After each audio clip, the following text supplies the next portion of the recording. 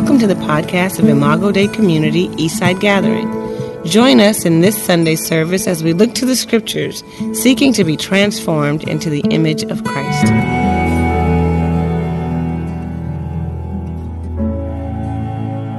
We're going to be reading out of two scriptures. I'm going to read out of Luke 1, and Kayleen here is going to read out of Revelation 12. And we're going to go back and forth. So if you try to read straight through, you might get confused unless you got the Bible memorized. I mean, if so, good for you.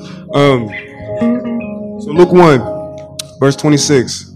In the 6th month of Elizabeth's pregnancy, God sent the angel Gabriel to Nazareth, a town in Galilee, to a virgin pledged to be married to a man named Joseph, a descendant of David.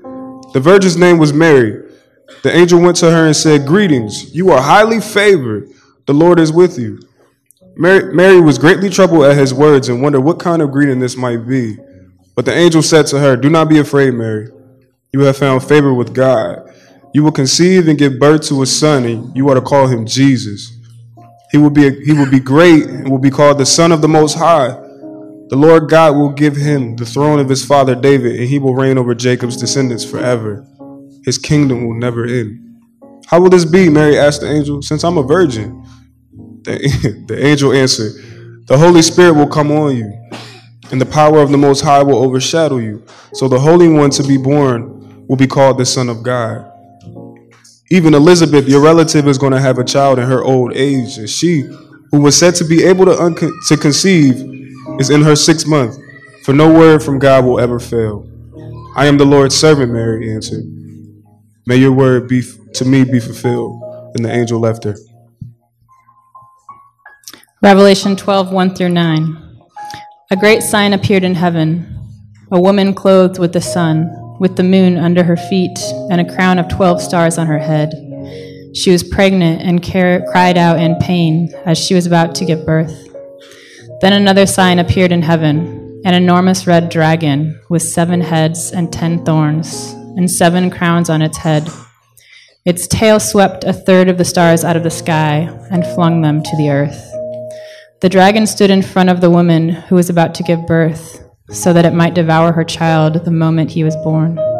She gave birth to a son, a male child, who will rule all the nations with an iron scepter, and her child was snatched up to God and to his throne. The woman fled into the wilderness to a place prepared for her by God, where she might be taken care of for 1,260 days. Then a war broke out in heaven. Michael and his angels fought against the dragon, and the dragon and his angels fought back. But he was not strong enough, and they lost their place in heaven. The great dragon was hurled down, the ancient serpent called the devil, or Satan, who leads the whole world astray. He was hurled to the earth, and his angels with him. Luke 1, verse 39. At that time, Mary got ready and hurried to a town in the hill country of Judea, where she entered Zechariah's home and greeted Elizabeth. When Elizabeth heard Mary's greeting, the baby leaped in her womb, and Elizabeth was filled with the Holy Spirit. In a loud voice she exclaimed, "Blessed are you among women, and blessed is the child you will bear. But why am I so favored, that the mother of my Lord should come to me? As soon as the sound of your greeting reached my ears, the baby in my womb leaped for joy. Blessed is she who has believed that the Lord will fulfill his promises to her." Revelation 12, 10-17. Then I heard a loud voice in heaven say, "Now have come the salvation and the power and the kingdom of our God and the authority of the Messiah. For the accuser of our brothers and sisters, who accused them before our God day and night, has been hurled down. They triumphed over him by the blood of the Lamb, and by the word of their testimony. They did not love their lives so much as to shrink from death. Therefore rejoice, you heavens, and you who dwell in them. But woe to the earth and the sea, because the devil has gone down to you. He is filled with fury, because he knows that his time is short." When the dragon saw that he had been hurled to the earth, he pursued the woman who had given birth to the male child. The woman was given the 2 wings of a great eagle, so that she might fly to the place prepared for her in the wilderness, where she would be taken care of for a time, times and half a time, out of the serpent's reach.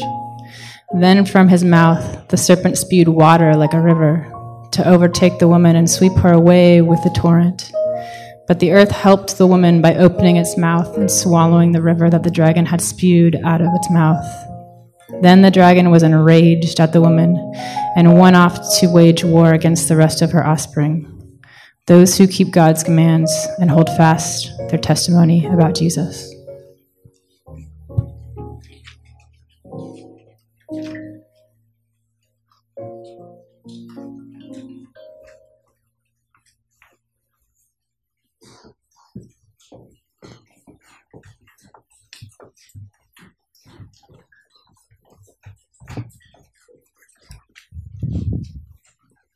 Good morning, Imago.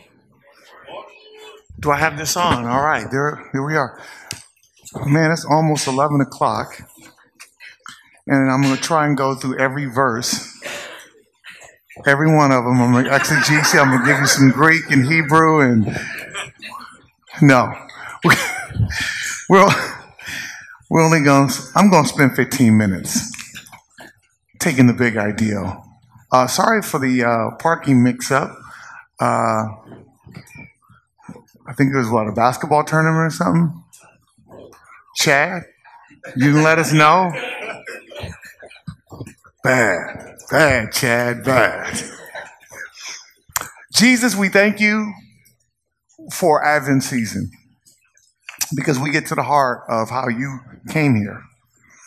And I pray over the next 3-4 Sundays, may we understand the beauty of the incarnation and what that means for us today. In Jesus' name, amen. All right. We are kicking off a new series. It's a Christmas series. It's Advent. And the whole ideal is here in anticipation. Here in anticipation. And if you think about that for a second, you would say, man, that sounds wrong. Like it needs to be rearranged. You need to say anticipating Jesus. Does that make sense? No. Let me change it around. If you're anticipating something, no, let's go it this way. Let me go to my notes. He's here. How about that? So why do we need to anticipate him? If the whole ideal of the incarnation is that God broke into human history, where is that sense of anticipation? Now, what we saw in the scripture reading, we went back and forth because what we must realize is that there wasn't just one Advent. There wasn't just Jesus breaking into human history as a child, incarnating and coming to do and live what we couldn't live. There's a second incarnation. There's a second Advent, a second coming. The first coming is the fact that Jesus was born of a virgin, the fact that he did what we couldn't do, the fact that he lived what we couldn't live, the fact that he went to a cross and died, the fact that he was in a tomb for 3 days and resurrected, and the fact that he defeated our ultimate enemy, which is sin and death, and now he sits as our risen King at the right hand of the Father. That's one side of the Advent, that Jesus came in that reality. And yet at the same time, what we realize is that Jesus is coming again. That he's coming on the clouds. That everything that's been wrong about the world, God comes to make right. As Martin Luther King once said, though the moral universe stretches long, I think something like that, it ultimately bends toward justice, that God comes to redeem and make all wrong right. And we await his return. But as we await, we find ourselves as Christ followers, people that love Jesus, we find ourselves caught between two Advents. we find ourselves living in this tension.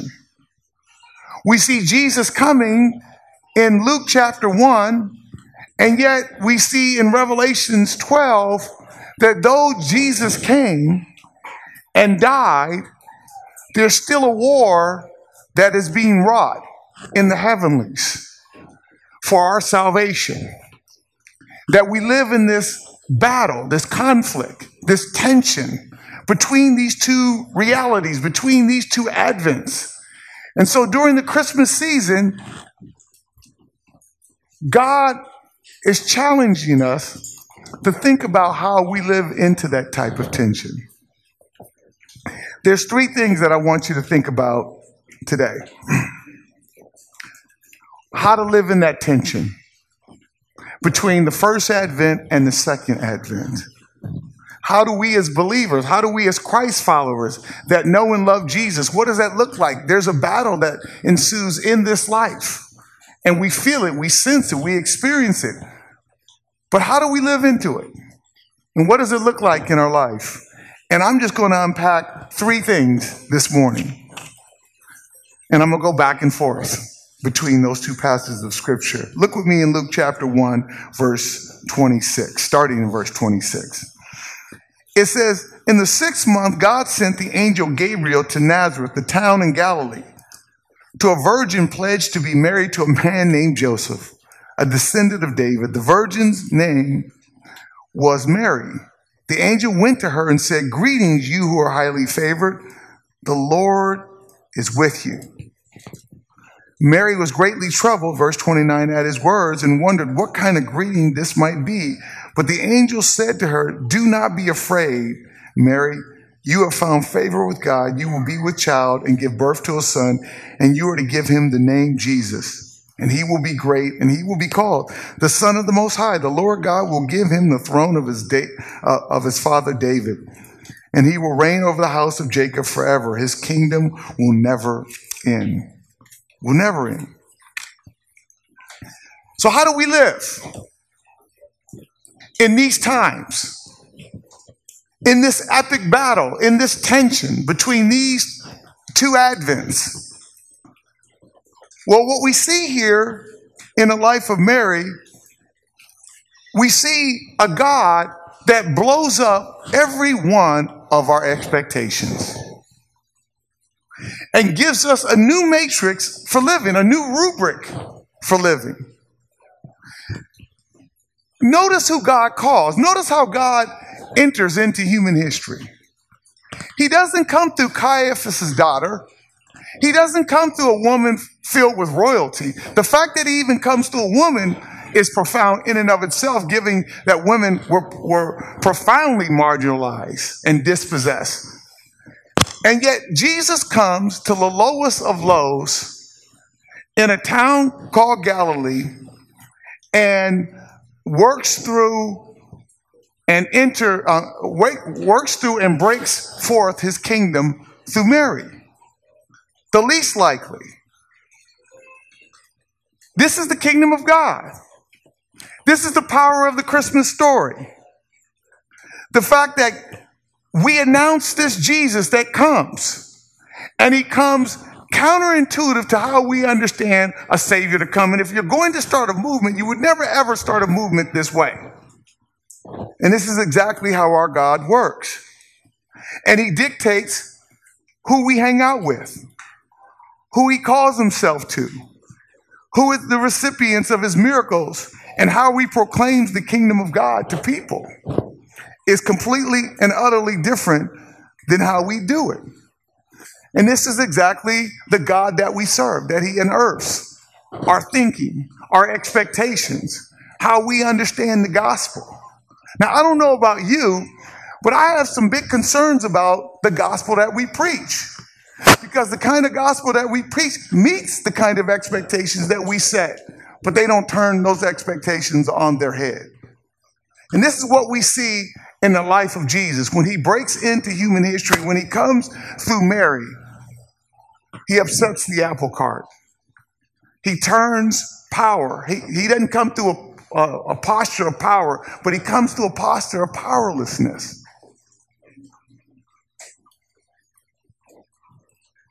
And that's what we see here. So my question for you this morning is how is God changing your expectations? How does the Christmas season challenge you? How do we live into the gospel? How does it change our world? I know for myself, it challenged me in 3 ways. First, the kind of community that I was going to exist in. I don't know about you, but when I grew up in Inglewood. Inglewood was 99.9% African American. In my wildest dreams, did I ever think when I was 19 that I'd end up in Corvallis? I mean, Portland is the whitest city. Corvallis has got to be the whitest town.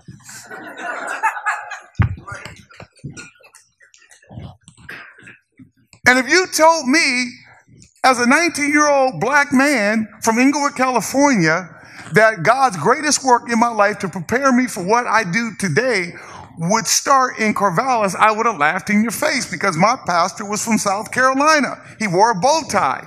They played string guitars. You've heard this story before. And yet God brought me to faith right there and knew that I would never, ever end up in a black church at that time. Something that was familiar, something that you would expect, something that would make sense. And this is exactly what God does. He was calling me into a community that was polar opposite than the one that I experienced. Because that is exactly what God does in your life. My question to you, who's at your dinner table? What does your friend circle look like? How is God blowing up your expectations? This is what we're trying to do here on the East Side, is to rearrange what community looks like, to truly create a new calculus for being, to not manage our community the way the city manages its communities based upon race and money and socioeconomic status, where we try and manage and tell people where to live. The kingdom of God is completely and utterly different. So what does your community look like? Not only what does your community look like, but what does your calling look like? How is God blowing up your expectations of what you thought you should be doing by now? I remember, again, my own personal story. Right after I got cut in 1989 with the Portland Trailblazers, I went back to LA, and all my buddies who just finished college, and they got nice, pretty cushy corporate jobs. I didn't. I was struggling with drugs and trying to figure out my life. I had just got done playing basketball. God took me back, not to Corvallis, but to Portland. And I remember working in youth ministry on about a $600 a month salary. And turning to the youth pastor at the time, who was an older, wiser man named Bob McGray, who was one of the best pastors I've ever had in my entire life. And I told him, man, this is really tough for me to hear about all my buddies who graduated from college making big money working in corporate job. And here I am making $600 working in your group serving your kids. And he said something powerful to me. He said, don't ever get on the timetable of the world in terms of what success looks like. And God was breaking up my expectations in terms of my career. Never in a wild dream did I ever think that I'd be working in youth ministry, that I would love youth ministry, that I'd be 51 years old and be nothing really more than just an old youth pastor. This isn't what I thought I'd be doing my life at 51 years, chasing kids around, letting them drive me crazy. But God blew up my expectations. How does God blow up your expectations? We serve a God that came to Mary, to a woman, to one that was lowly. And he flipped her world upside down. How does God flip your world upside down?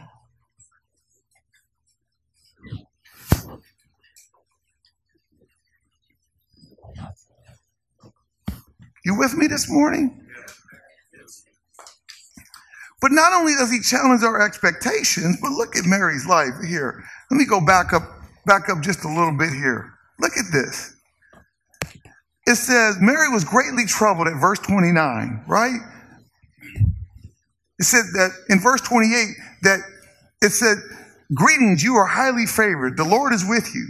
Verse 29, Mary was greatly troubled his words and wondered what kind of greeting this might be. But the angel said to her, "Do not be afraid. Mary, you have found favor with God. You will be with child and give birth to a son, and you are going to give him the name Jesus." And notice what Mary says in verse 34. He says, "How will this be?" Well, the angel just told you, Mary, how this is going to be. Right? This is how it's going to, you're going to find favor. You're going to be with child. You're going to give him a name, Jesus. And Mary's like, how is this going to be? I'm a virgin. Which means that oftentimes, not only does God blow up your expectations, but the Christmas season says that God also blows up our assumptions.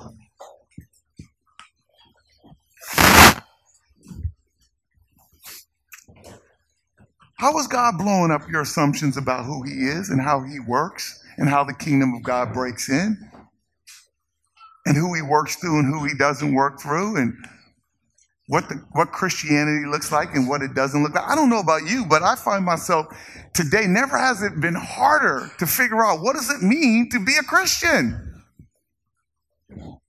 I don't even like the label evangelical.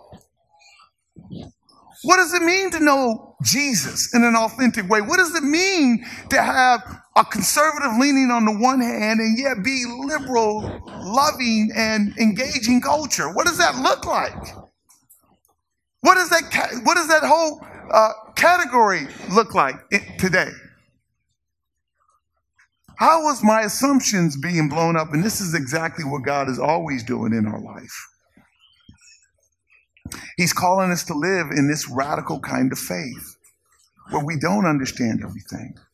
Right? Science says that a bunch of molecules came together and exploded, and this is how our universe came into creation. And yet at the same time, to believe that something came out of nothing really is a faith leap. Right? And yet at the same time, if we're honest, as Christians, none of us have ever seen God. Right? To believe in something that we've never seen is also a faith leap. And yet God is calling both science and faith into a radical faith leap to understand who he radically is. And yet he deconstructs our assumptions about who he is because he doesn't fully unveil himself in ways we understand him.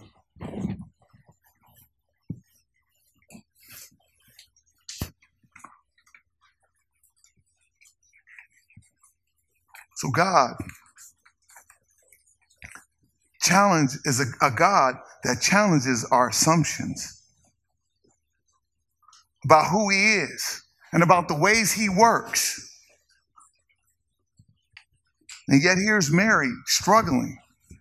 After the angel said, look, the kingdom of God, the king of the universe is coming through you, Mary, and lays it out. And yet she still is having a hard time because she's a virgin. She's not been in relations. And yet God is challenging her assumptions about how he is. But lastly,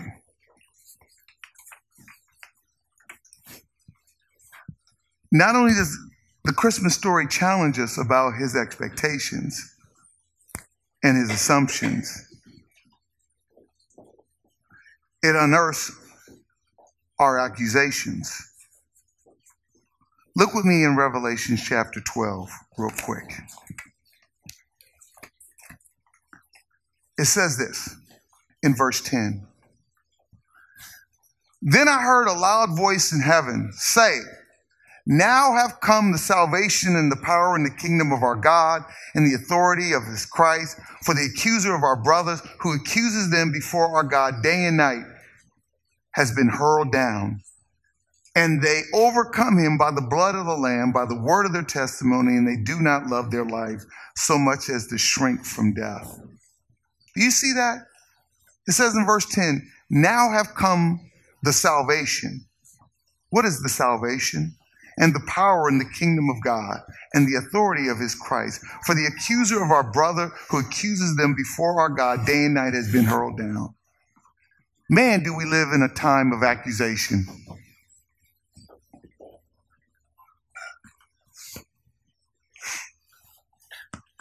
Do we not live in a time of accusation? Man. And yet the power of the gospel is that it provides salvation in this hour. And it is a gospel that deals with every accusation that we deal with in our own life. One of the saddest realities of our own Christianity is that we are nothing more than a collection of what people have said about us, what our parents have said about us, what our teachers have said about us. And it's not been good.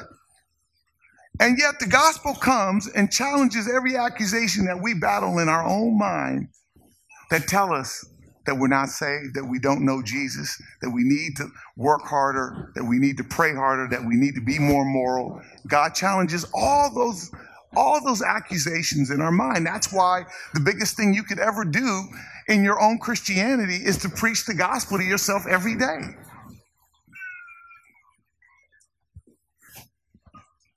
I don't know about you, but I often live in this good day, bad day. When I'm praying and I'm reading my Bible and I'm, out in the city doing my work, I feel qualified to preach the gospel. And then there's days when I wake up and I don't pray, I don't read, I don't feel spiritual, I feel very sinful, I'm aware of my own weaknesses, and God brings a ministry opportunity in my way, and I can't because I didn't pray. I'm not clean enough of a cup to be used of God that day. And yet the gospel cuts across all that and says you have been redeemed, you have been made righteous, you are pure, not because of anything that you do, but because of what I've done. And yet the enemy comes to accuse us and say, you aren't right. You aren't living well. You are sinful. And yet the gospel says we live into something other than our doubts, other than the accusations. We live into the life of Jesus, who procured victory for us. And that is the good news of the gospel.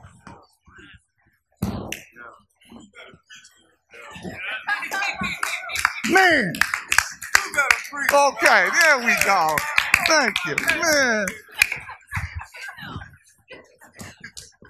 Man, thank you, man. I don't know about you, but like when I go to a grocery store, I went to, funny, this week I went to Whole Foods. I was on my way to Benson, and I went to Whole Foods and I bought a juice, and she was like, do you want a receipt or not? And I'm like, yeah, I need a receipt. I can't get out of the store without that receipt, right? So I'm thinking to myself, a brother walking with a drink in his hand without a receipt, they're going to make me pay for this twice. I said, give me my receipt. Yeah. So but the receipt, the point of the receipt for me is if anybody stops me is to prove that the purchase has been made. And this is the beauty of the gospel, that we overcome him by the blood of the Lamb. That is the receipt that we have that says, right, all accusations against us, Christ has already paid that on the cross. And that's the problem, that we walking around life not understanding the gospel, not even understanding the gospel receipt, the beautiful blood of Jesus who went to the cross, died and did everything that we couldn't do, lived what we couldn't live, and became everything that we couldn't become, and now our life is hidden in him. Man, that is good news. That is the beauty of the Christmas story. And so God transforms us, the way we think. Right? We need to preach to ourselves the good news of the gospel. Even when you sin, before you even repent of that sin, which you can use as a way of trying to earn your righteousness before God because you got on your knees and asked for his forgiveness, you need to preach the gospel first before you even get on your knees to repent. Just to remind yourself that even the sin you're getting ready to repent of has been covered in his blood. And that is the power of the gospel. Right? When you're freed up like that, when people say, now what kind of Christian are you? Like what kind of pastor are you? Like this is a whole different category of living. It's like when you can let your hair down and breathe, the gospel creates this whole new matrix for living. This, like I said, new rubrics for living. And this is what he calls us to. This is the Christmas season. This is what we're, right? Like we get to experience that now. And yet we anticipate the fullness of it when Christ comes back in the second advent.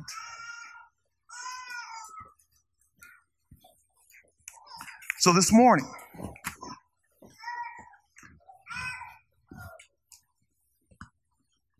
what does that look like in your life? Man, we live in a culture that says, man, the more money you make, the more career opportunities you take advantage of, the more degrees you get, creates a greater sense of security. And what that ends up doing oftentimes in our life is removing expectation. My life is predictable. I got security. I know I got my whole life lined out. That's not how God works. Your life is lined out, but God lines it out oftentimes different. So my question is, how is God blowing up your expectations? How is he deconstructing your assumptions about what you think he is and how he operates and who he operates through? How are you living in the gospel in such a way that he's healing your doubts, that he's dealing with every accusation that you have?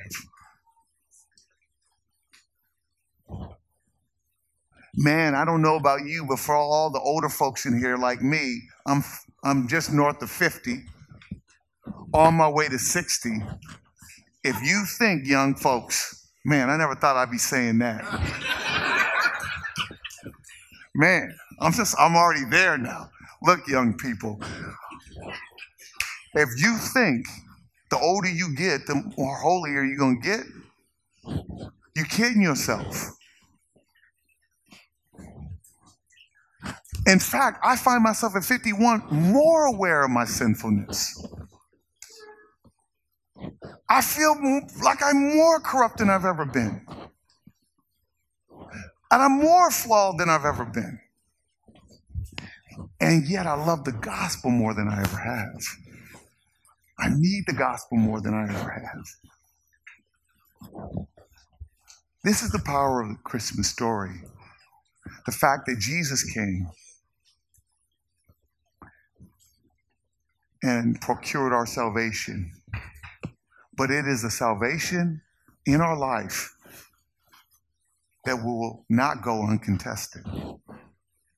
And we see that in Revelations 12, that the dragon is here to go to war on us.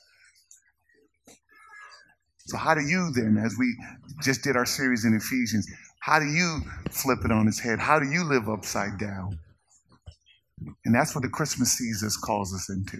Let's pray. Father, we thank you for a God that's never reasonable. You turn every expectation and demand we place on you, you turn it on its head. Because you know what's good for our heart and our mind.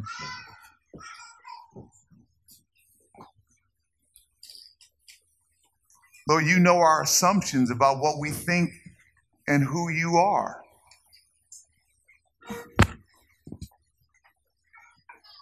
Challenge our assumptions this morning about what it means to know you. Challenge our assumptions around hard sayings of the scripture that don't reconcile with our reality of fairness and compassion.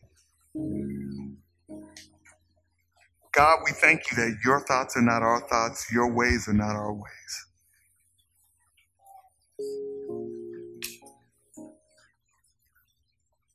God, many of us wrestle with sin and accusation.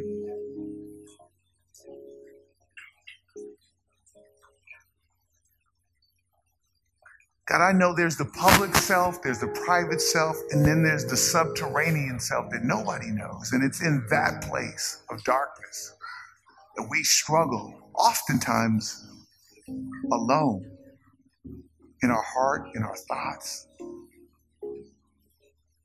That you come to set us free, to heal us, to help us understand that the most inner part of our being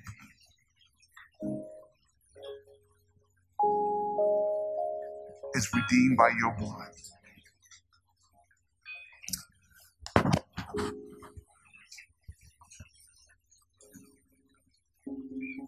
I thank you for the communion table this morning, that we can eat of the bread, we can drink of the cup, because that's where liberty is, that's where freedom is, that's where the battle is won. That the bread and the cup is a reminder that we have victory even though we live in the tension of the two Advents. That you're here in the elements, and yet we anticipate your coming. And so today, God, as we come to the communion table, would you go to work on our heart? Would you go to work on our mind? Would you allow us to see our true freedom in you? In Jesus' name. We pray that God will use this message to strengthen your faith and draw you into a deeper relationship with Himself. If you're interested in hearing other sermons or want more information about the church, please visit our website at idceastside.com. Thanks for listening.